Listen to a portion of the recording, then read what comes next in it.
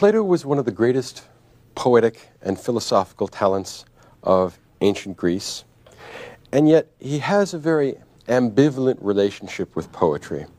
In the Republic, probably Plato's greatest dialogue, he accuses the poets of being dangerous miseducators of youth, and he thinks that the poets ought to be censored. He thinks that we ought to prevent dangerous and bad myths from being transmitted to the youth of the ideal city on account of the fact that it will deform their souls and undermine their philosophical education.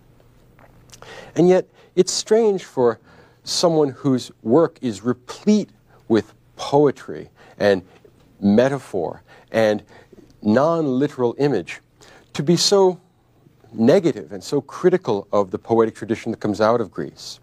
Much of it comes from the fact that Plato thought that Homer had had a bad effect on Greek culture, in the sense that Homer miseducated young men to try and become something like the Homeric heroes. Heroes of wrath, heroes of passion, men of violence rather than men of philosophical morality and philosophical virtue.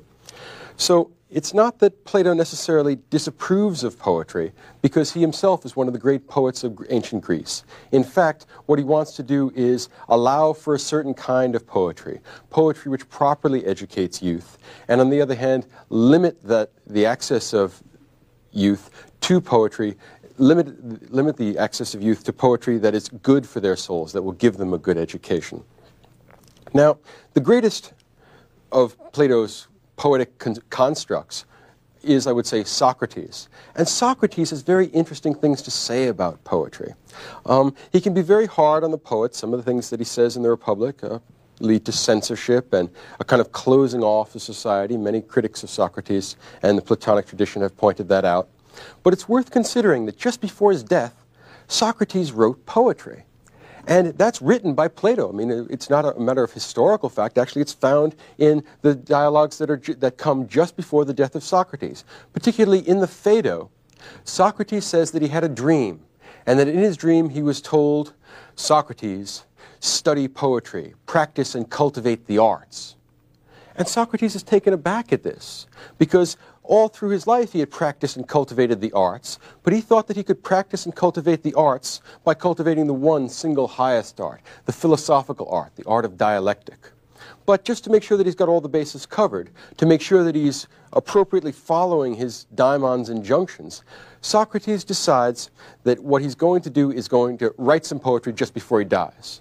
A very surprising thing, because Socrates isn't the sort of man to get rattled. He's a man of philosophical courage and fortitude, who has the option of escaping from jail and running away, but he's not afraid of death. He is afraid of disobeying the injunctions that he gets in his dreams, and in particular, he wants to make sure that he's done what he ought to have done. He decides to write poetry. He takes the hymn to Apollo and turns it into verse, and he also takes the fables of Aesop and turns those into verse. And it's interesting that Socrates at the very end of his life should turn poet. I don't think we can read this as a kind of rejection of Socrates' life, but it's a way of acknowledging Socrates' piety. He wants to make sure that he's done the right thing by the spirits that move him or that make him go. There's also an apocryphal story about Plato himself, which is quite interesting. It's probably not true, but it may carry in it a germ of truth, which tells us something about Plato's relationship to Socrates, about which we know rather little. It's said that Plato first made the acquaintance of Socrates after he had written a cycle of tragedies, and he wanted to enter these tragedies in the competition that they held during religious festivals, and he wanted to win the prize for tragedy.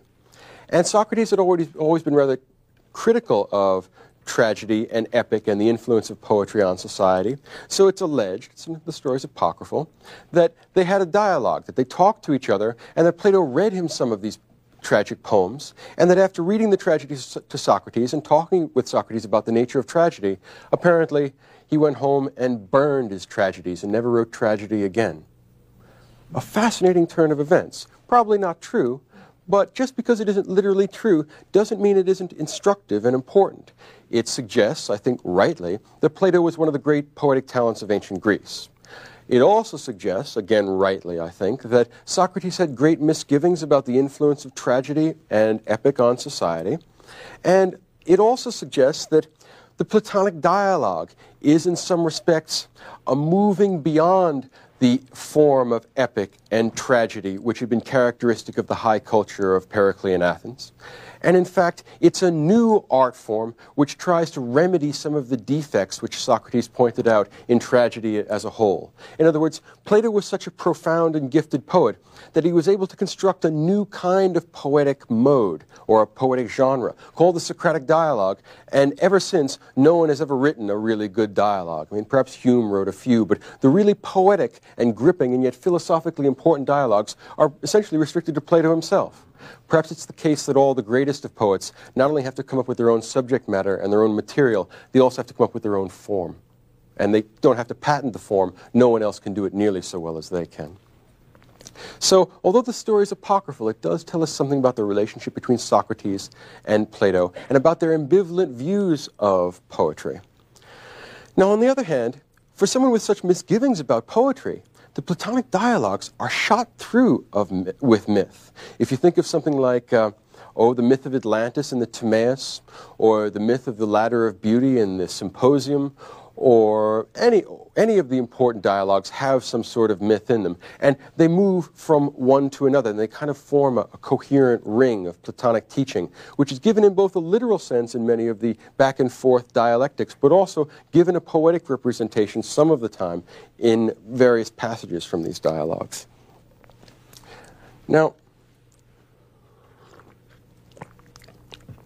the big change that we see when we move from tragedy to the Platonic dialogue is that instead of having a tragic hero who has some fatal flaw, and this fatal flaw leads to a downfall and we get a catharsis of fear and pity, what we get instead in the Platonic dialogues is a new kind of hero, not a tragic hero, but a philosophical hero. In other words, Socrates himself is the supplanter of the tragic hero. In other words, we have a new alternative hero. Instead of the hero of tragedy that we get in, say, Aeschylus or Sophocles, or the epic hero that we get in Homer, we get a new kind of hero, a philosophical hero who, instead of killing people and being a man of passion and violence the way the Homeric hero is, we get a hero of reason, a hero of insight and logic, who improves men rather than harming them, who benefits the world rather than destroying it, who has an obligation to improve those around him rather than gratify his own individual passions and lusts. Now, the argument that Plato made in the Republic has been criticized by many people, and it deserves that criticism. I don't think anyone nowadays would want to advocate a closed society in which we were unable to speak our minds freely, in which some kind of Platonic censor prevented us from encountering the art forms and the examples of art that we wish to. On the other hand, it is worth noting that the argument that Plato makes about the Homeric heroes, about the tragic heroes, about the epic and tragedy, which have been so important a part of the artistic life of Greece, is exactly the same argument that the accusers of Socrates made against him. Socrates was condemned to death because it was said that he corrupted the youth of Athens, and that it made them disbelieve in the traditional gods, and that he harmed their souls. Well, Plato turns that around in the Republic when he talks about censoring the poets and limiting the myths that the children will get, and he says, no, the real corrupters of youth are these poets who perhaps are divinely inspired, but don't really understand what they're doing. They have a kind of sacred madness, which leads them to generate stories and artistic constructs that they don't themselves comprehend and that may or may not be good for people, and often the harm that they do is irrevocable and can't be taken back. So in other words, he turns the tables on the accusers of Socrates in the Republic, charges them with the very thing that they condemned Socrates for. Now, in the Platonic hierarchy, in other words, Plato has a very detailed and complicated conception of ontology. Ontology, as I said before, is speech about beings. It's the kind of quality that different beings have. And it's found in the Republic in something called the divided line. And at the top of this hierarchy, we find the form of the good, which is the source of all being and the source of all reality. Below that are the forms, and forms are pure essences of the individual things that we encounter here in the world of space and time. This cup exists only by virtue of its participation in an eternal form of the cup, which is somehow outside of space and time. And all the cups that you have in front of you to drink coffee from all participate in this form of cupness. Well, below that, we come to the level of space and time, physical objects. And below that, at the very bottom of the ontological hierarchy, what we see is that down there is the realm of shadows and imitation, and under imitation, Plato places all works of art. In other words, this cup only exists by virtue of the fact that it participates in the eternal form of cupness, which is someplace in heaven or up in the sky or outside the world of space and time. But if I were to give you an oil painting of this cup, what I would have is something even less real than that. Because what I would have is essentially an imitation cup, a representation of the cup, which itself, I mean, this physical spatio-temporal cup isn't real in the Platonic sense. It's a thin or less real image of the eternal cup. So at the very bottom of this hierarchy are the representations. We have three levels then. Reality, which is the realm of the forms, the world of space and time, the realm of objects, and then at the very bottom of that, at the bottom of our ontological hierarchy, which is also an epistemological hierarchy, we'll find out later on, do we have the representation of the cup. Now, if I were to write you a poem about the cup, and talk about the cup's properties and whatever it is that I might want to versify with regard to the cup, that also would be a representation or imitation of a cup. And that poem, like my oil painting of the cup, would be at the very bottom of this ontological hierarchy. So in other words, Plato devalues poetry. He says, look, this world of space and time, that isn't real. Even less real than that is the world of imitations. And the whole world of art is the world of imitations. So that means that artists are those people who create imitations of a world that isn't even real, because the reality of the world of space and time is all derived from the realms of forms. So at the very bottom of the ontological and epistemological hierarchy is the realm of art, the realm of imitation or representation. How then do we find so much poetry in Plato? In other words, what's all this stuff doing there? You would imagine that somebody that liked math as much as Socrates and Plato appear to, and disapprove or at least devalue poetry to such a great extent, would give you a books full of theorems, would give you things like the theorem of Pythagoras, would give you geometry or some other really existing thing, some formal knowledge. At the very least, it would be dialectic, which leads you to ultimate truth and ultimate knowledge about the forms. And yet, the Platonic dialogues are shot through with poetry. How did that stuff get here? If Plato isn't to be accused by his own observation about the nature of poetry. It's not real stuff. Often it leads people astray. It has many, many potential evils to it. It's a hard question to answer because of the complexity and difficulty of some of these myths. But I think it's worth our consideration because it gives us a certain degree of insight into the Platonic project and will tell us things that we would otherwise not notice about the structure of the Platonic dialogues and the way in which Plato thinks about the world. Now, first off, we should note the fact that Plato acknowledges the power and significance of poetry. While it is potentially very dangerous and might miseducate people, it is at least a moderately helpful friend and a very dangerous enemy. So the true philosopher is going to want poetry on his side. He just wants it tamed and sort of housebroken so it doesn't make a mess of his philosophical system and so it doesn't undermine his attempt to educate the people that he's talking to. Because the good man is always the educator, and the philosopher feels an obligation or knows that he has a moral obligation to do what he can to improve the world by educating it. We'll come back to this when we talk about Socrates himself. Now, we might want to think about the idea that there are different functions performed by the myths in Plato. One function would be to protect stupid people from themselves.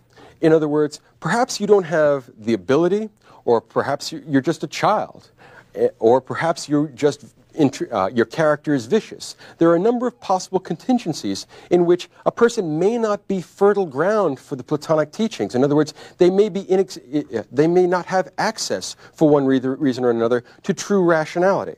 Suppose you're talking to someone that's crazy. Suppose you're talking to a 6-year-old. Suppose you're talking to someone that has some sort of problem in the way they think, and you can't, at least at this point in time, give them access to reality.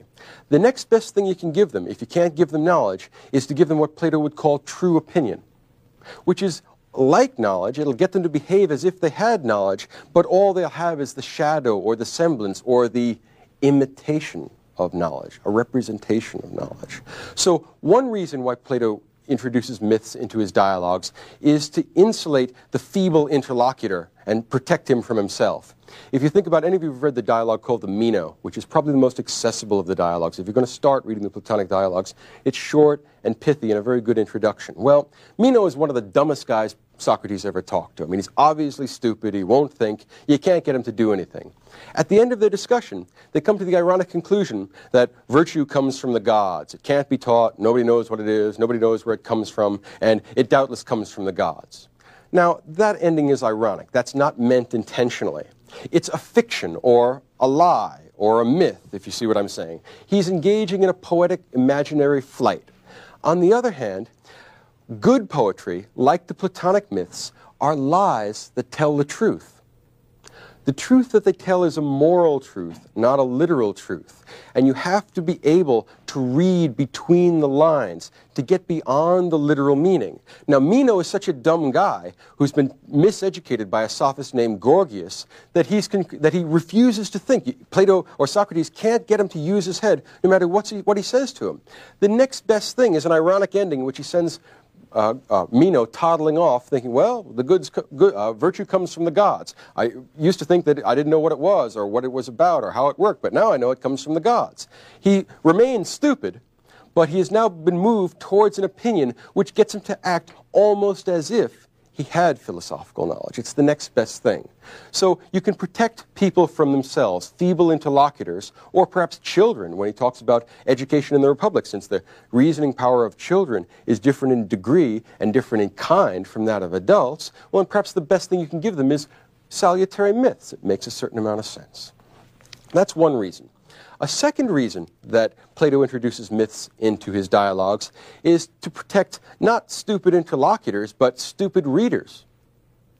In other words, the Platonic dialogues are written in an intentionally obscure, multi-layered style. In other words, there are meanings below meanings and within meanings. It's like peeling an onion. And not all the meanings are going to be accessible to everyone. Not everyone is called to be a philosopher. Not everyone has that gold in their soul which gives them the potential to truly understand the Platonic teachings. And God knows a great deal of misuse could be made of these teachings, particularly by people who don't understand them but think that they do. A feeble interlocutor poses the same problem that a feeble reader does. Potentially, philosophical arguments are dynamite. They upset tradition. They are potentially a danger to the person's activities in life and their behavior towards others.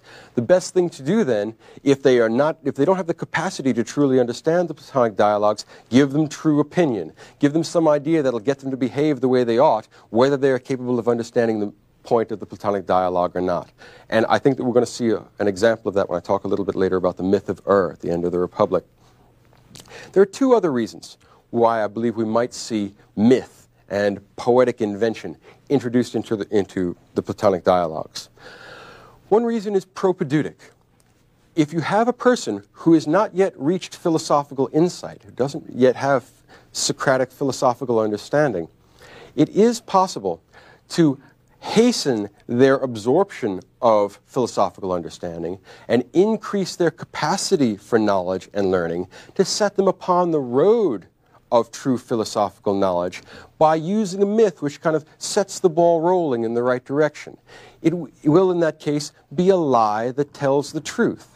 I will call these myths the propedeutic myths, the myths that move a student of philosophy in the direction of true philosophical knowledge, which, of course, is knowledge of the forms in Plato's view. A final reason, or perhaps not the final, but one more reason, why we see myth and poetry introduced into the Platonic dialogues is that Plato is very well aware of the fact that there is no such thing as presuppositionless thought. In other words, we can't bootstrap ourselves into the stratosphere where the forms are kept without making certain assumptions, without taking things as axiomatic. Remember that Plato had great admiration for the achievements of geometry, and he had great admiration for mathematics as being a kind of real knowledge of real mathematical entities. But if you've ever studied math, and I assume that most of us have, you notice that even Euclid, when he begins his Elements, starts by stating certain axioms. And axioms don't get proven, they just plain get stated. Let X be the set of all rational numbers, or let Y be a plane, or something like that. It simply has to be stated dogmatically. You can't prove axioms. They are prior to rational proof. Well, that's not just true about mathematical systems. It's also true about political systems. It's true about moral systems. It's true about epistemological systems. It's true about ontological systems. And when stating the presuppositions or fundamental axioms of his philosophy, what Plato does, instead of simply pounding the desk and stating these things dogmatically, let reality be the realm of the forms, he gives you a charming myth which is propedeutic towards understanding what his policy and intention really is. He's trying to move you in the direction. Now, remember that Plato, even though he uses quite a few myths, never mistakes myth for reality. In other words, Plato doesn't say at the end of the Republic that is a real guy, is a real man who came back down to earth and, had seen the fate of people who die and things like that. He says, I think the truth might be something like this. Now, whenever Plato understates his case, he's waving a flag towards the philosophically sophisticated, saying, look, this isn't conclusive, it's just meant to be persuasive. I can't give you conclusive arguments about my fundamental axioms, about my basic assumptions. For example, in the myth of the metals, he talks about the fundamental assumption of his political and epistemological system that all souls are not equal, that human beings are basically unequal. But this is just an axiom or a dogma, and Plato would like to avoid that insofar as possible, so he gives you a pretty myth to wrap it up in. It's more accessible, it prevents the philosophically illiterate or the philosophically dangerous from comprehending it, and yet those of us who are philosophically sophisticated, who have some idea of what is going on here, are not intended to take this as being a demonstrative proof. Plato knows that. It's not that he's trying to put one over on us. He's just trying to put one over on the ones that you can't do anything else with. Okay? That's very important. The primitives, the basic entities which don't get a definition or which don't get a demonstration are wrapped up in poetic myths. Right? And every system has its primitives. Imagine if in 10th grade, when your teacher was telling you, let this be a line and let this be a three-dimensional space, suppose you asked the teacher, what is space? Well, space. I mean, no one's going to define space for you. It's a kind of intuitive, basic, primitive idea. All axiomatic systems work that way. And so does so do Plato's ideas. So he has to have some starting point, and these starting points are usually flagged with these myths. Poetry can persuade where reason is not able to demonstrate things for you, and that's the next best thing. Since all systematic thought has starting points, has primitive elements, has axioms, which are not susceptible to demonstration, it turns out then that myths really aren't an option, they're a necessity. I mean, you could state it dogmatically, but one way or another, you have to make this jump. And myths, as a way of doing that, are easiest, and they cover a number of other bases, like preventing the philosophically dangerous or the foolish or the unwise from really grasping the full significance of what's going on. It gives them as much as they can possibly handle. And since myths are necessary, our judgment of whether we want to accept or reject a myth will come on a couple of different grounds. The first ground will be whether it's adequate to our experience of the world.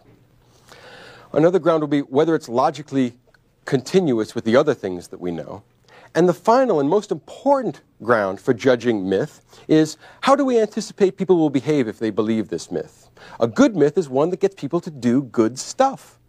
And a bad myth is one that gets people to do bad stuff. And now can you see the point of why Plato has such an animus towards the Homeric myths? It persuades young men that they ought to be Achilles, that they ought to be wrathful, that they ought to be heroic in both the good and the bad sense of that term. They ought to be self-indulgent prima donnas. That's the bad element of the myth. Plato wants to replace that myth with a set of myths that are going to have better consequences, yet are equally logically coherent. Now, Let's think about some of these myths. A great many of them are found in the Republic, and I'd like to look at the four main myths in the Republic because they're very instructive, and they also shed light back on the philosophical activity that's going on in the Republic itself. Let's take number one. The first of the big myths in the Republic is called the myth of Gyges' ancestor. And it's found in the beginning of Book 2, where Socrates is talking to Glaucon.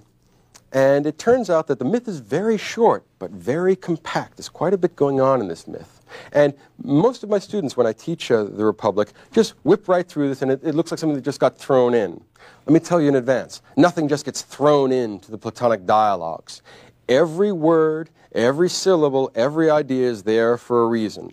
And this particular myth is what I will call a propedeutic myth. It's going to help us onward towards the process of getting real philosophical sophistication. Here's the myth. Gyges' ancestor, Gyges was a Lydian, was a shepherd for the king, and he took care of the sheep. And he was out in the field one day. There was an earthquake, and the earth opened up, and he saw down at the bottom, and when he went down to investigate, a hollow bronze horse, which was hollowed out, and the sides of it he could see through because they were glass, and inside he saw the body of a hero. And on that hero's hand, there was a gold ring. And Gyges' ancestor stole this gold ring, went up and said, wow, you know, this is kind of a nice thing to have. In playing with the ring, he found that when he turned it back to front, when he turned the collet around towards the inside of his hand, it made him invisible. As a consequence of that, Gyges was able to go back to the king of Lydia, make himself invisible, have sex with the king's wife, kill the king, and become the king of Lydia. And that's the whole of the story. That's it. Now, it wouldn't seem to be an all that suggestive a myth, but in fact, every word and every idea and every image is chosen very carefully. First off, we have two kinds of metals mentioned in this myth, gold and bronze. Whenever you read the Republic, when you see gold, it means philosophical insight and rationality. Education, real knowledge. It connotes all those things. And bronze, inside, remember what happens? Gyges' ancestor goes down and sees a hollow bronze horse. Now, first of all, you may have heard of another Greek poem that features a hollow horse. Right? It's not an accident that got in. It's a real nasty dig at Homer. Right? The Bad Educator, it's a parable about bad education.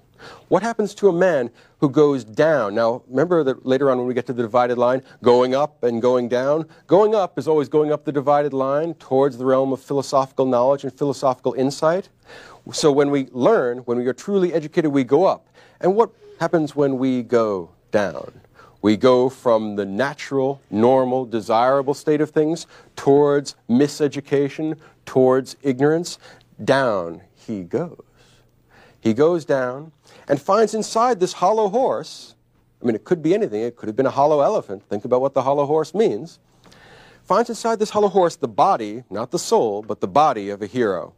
Why? Soul juxtaposed to body, you get the whole Platonic idea here. Finds the shell of a hero, but not the reality of a hero, because the reality of human life is the soul, which is immortal. The body doesn't matter. The body is what appeals to the bronze, which is why he's in a bronze horse, and why this bronze man is now subverting the order of nature. He steals a gold ring, and then turns the gold ring around, opposite to the way that it's supposed to be. An inversion of the normal order of things. And what happens? Our shepherd becomes king, kills his master, commits crimes and transgressions, takes control of the state, engages in adultery. In other words, it's a very carefully compacted parable about education and miseducation. And you really can't understand Plato's Republic until you've read it 3 or 4 or 5 times. I mean, the first time you go through this, since you haven't gotten to the myth of the cave yet, you haven't gotten to the divided line and the myth of the metals, you really can't completely understand this. But when you go back and look at that myth of Gyges, it is very clear that what he is saying is that this will lead you on to the right path if you go back and read this with new eyes after you've looked at the Republic very carefully once or twice. This myth is meant to be propedeutic, and it's also meant to be illustrative of a number of the themes. It compacts many Platonic ideas, or ideas is the wrong word, Platonic concepts, in ways in which it would be very hard to do in a dialectical, literal way. It's a beautifully elegant myth. There are no throwaway lines in the Republic. It's too well crafted. Now, what are we going to learn about after we finish this discussion about Gaiju's ancestor? Education. Propedeutic, towards our understanding of what real education is. Moving from philosophical insight up and down, right? Up and down, the various metals, the hollow horse, all connect to the other themes in the Republic. Now, a second myth of the Republic, which is also very suggestive and very important, we find this in Book 3. It's the myth of the metals. Now, in the myth of the metals, what Socrates says is that we are going to teach in our ideal city, we're going to raise the gold, the silver, and the bronze children, the children with gold that have the appetitive souls and the spirited souls and the rational souls, the children who are going to become guardians and auxiliaries and common people in the Republic, craftsmen and artisans and farmers. We are going to tell these people that the process of their education was not real, that it was like a dream, that it was in fact something not consistent with reality. We're going to tell each of these people that while they thought they were being educated, in fact they weren't. What was really going on is that they were hidden in the earth, and that their Mother Earth placed in each of their souls gold, silver, or bronze, and this, rather than the process of education, is what fits them for their particular role in the ideal city, in the perfect Platonic society. Now, what's the point of this?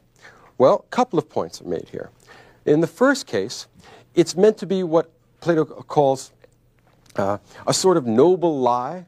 It's a lie that tells the truth. They do, in fact, have aptitudes for different functions in society, but we don't want to have society take the blame or bear the onus of creating these inequalities artificially.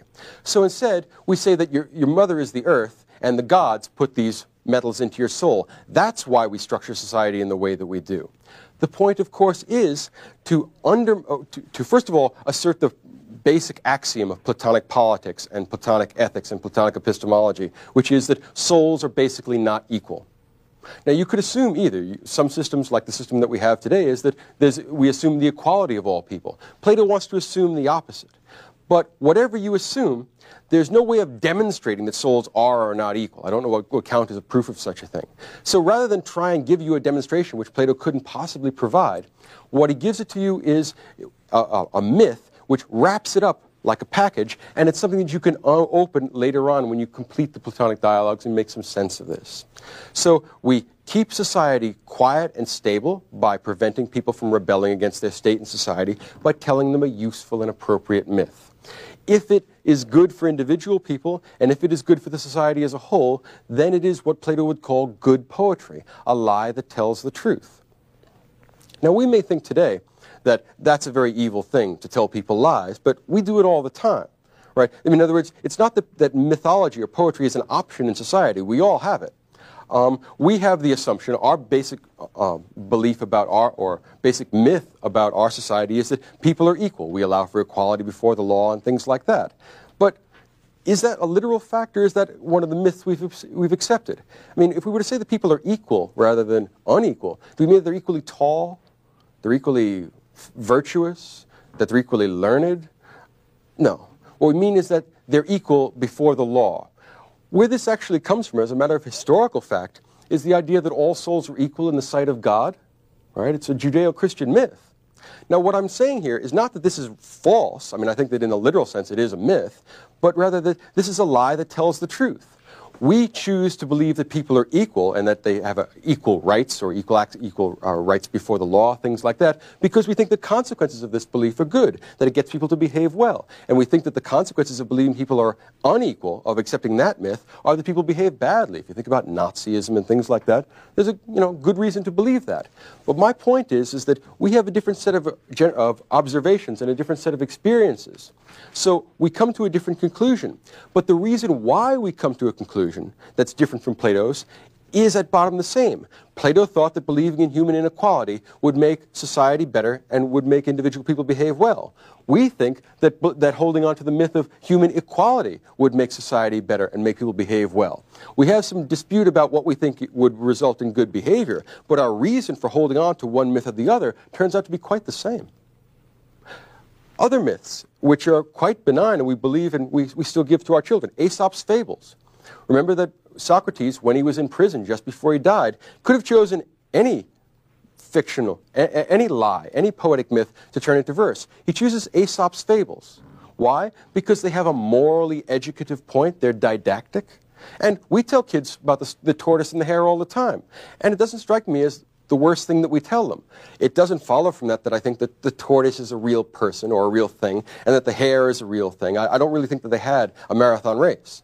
But I think that it does carry across to children who aren't able to grasp the idea that diligence and perseverance are good things. If you tell them the story of the tortoise and the hare, they understand it and they work hard in first grade.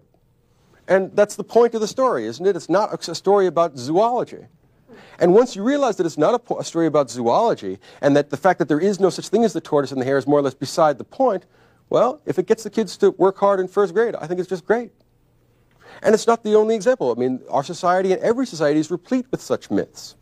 Just think about the fact that in the early part of December, all over America, or not all over, but in many parts of America, at dinner tables, mothers and fathers tell their children that if the kids don't eat their spinach, Santa Claus isn't coming.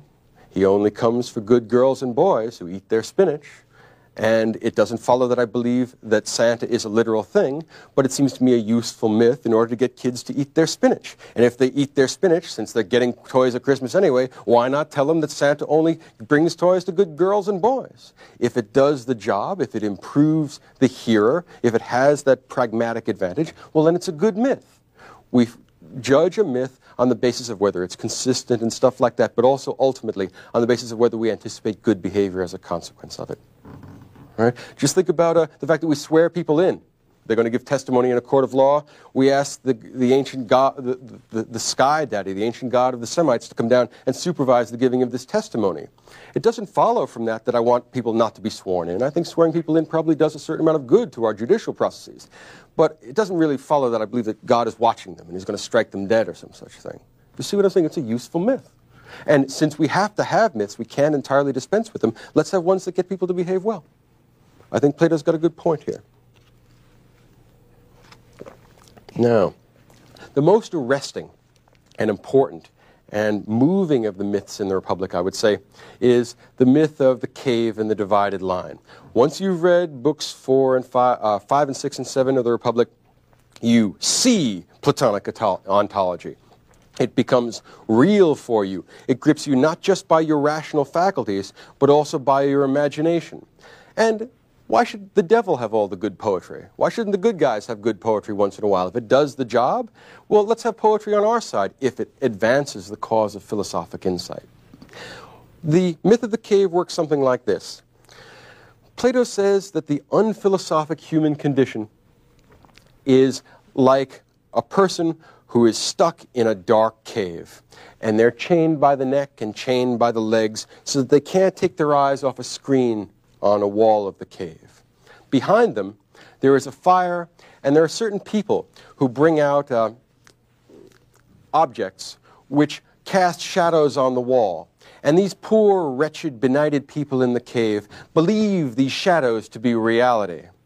And as a result, they are manipulated by these people, their fellow dwellers in the cave. And of course, the people who are locked in, who believe shadows to be reality, are the average person of Athens, the demos of Athens. The people who manipulate them are the demagogues and the politicians and the poets, who themselves are in the realm of darkness, who really don't understand true philosophical reality. And yet at the same time, they are somehow manipulators of this darkness. They are the kind of the kings of the darkness. Now, Plato says that the philosophical activity, the activity of coming to real knowledge, is like breaking the chains of illusion, and gradually, by slow degrees, using the dialectic, it turns out later, moving up out of the cave into the realm of philosophical light.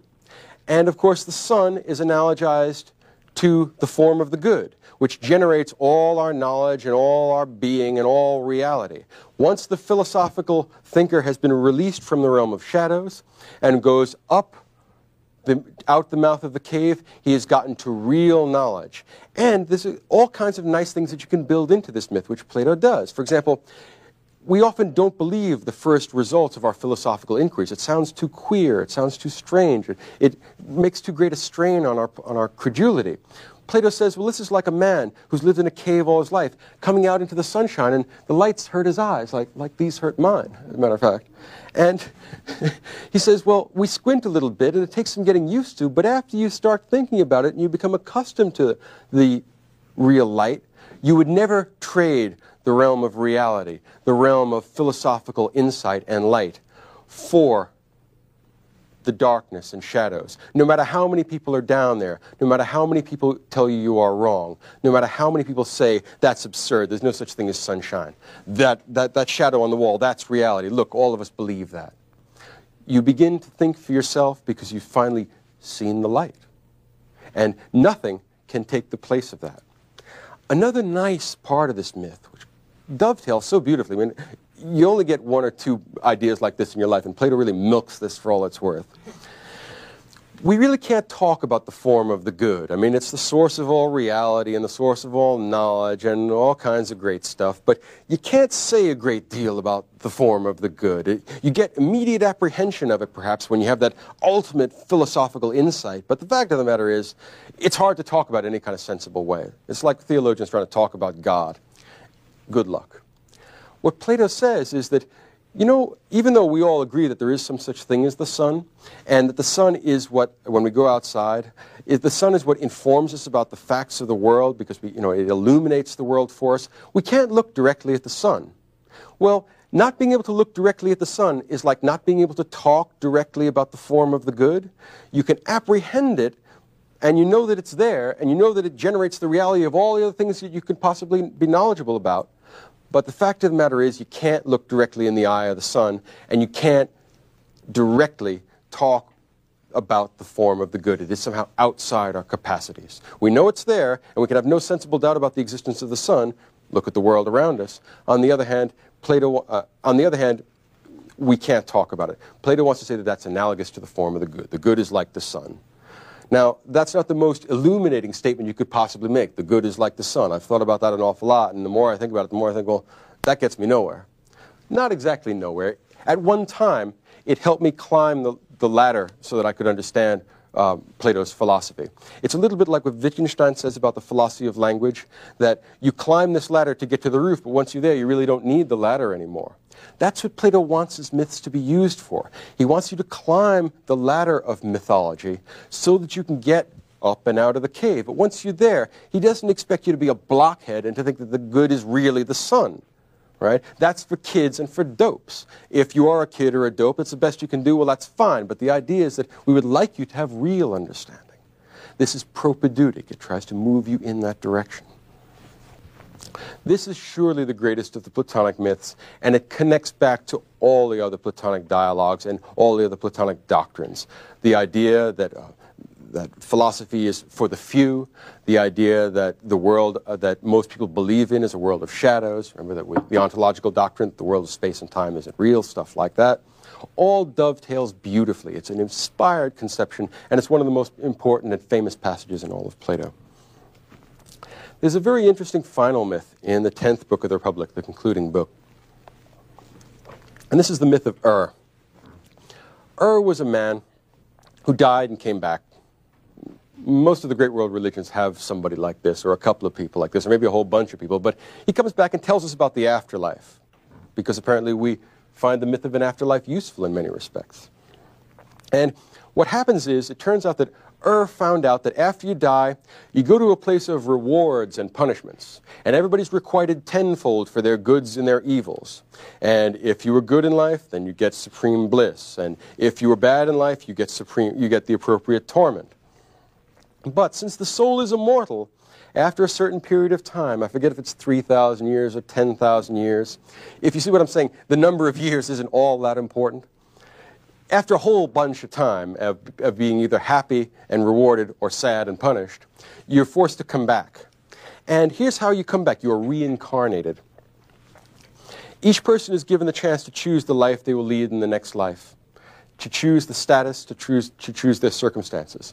And what they do is this. They are allowed to choose the life of an animal or the life of a man and the different kinds of men that they might choose. Bad men, people who have bad educations and bad souls, they choose the life of a tyrant because they think that's good. And of course, they're wretched now and they're wretched then, and that's just what they deserve. Perfect justice.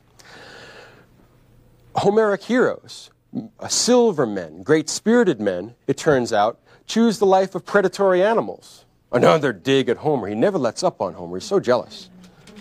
Achilles decides to become a lion, and I think Ajax becomes an eagle, and you get, well, whatever. I mean, they become predatory animals. Again, it's not all that much of a question of what they become. The idea is that you get paid back, and then you're dipped into a river which makes you forget the fact that you chose. What does it mean? It means that everyone is responsible for the life they choose. You can't blame it on the gods. Don't slough this off. It's not fate. The point here is that this is what I would say one of those myths that Plato wants to fence off his doctrines with. In other words, if you read the whole Republic, perhaps just once, and perhaps more than once if you have any brains, suppose you're just too stupid, or too busy, or too evil to really comprehend what's going on here. Well, then he's got a scary story for you. Check this out. The scary story is that this is a place of eternal rewards and punishments. You want to be a bug, you want to be a worm, you want to be an eagle, you want to be good. And don't blame it on the gods. It's your fault. The point here is that this is one of those myths which is to prevent the feeble interlocutor from hurting himself and other people, and to prevent him from hurting his society. Plato's myths are a way of giving access to knowledge. It's the next best thing.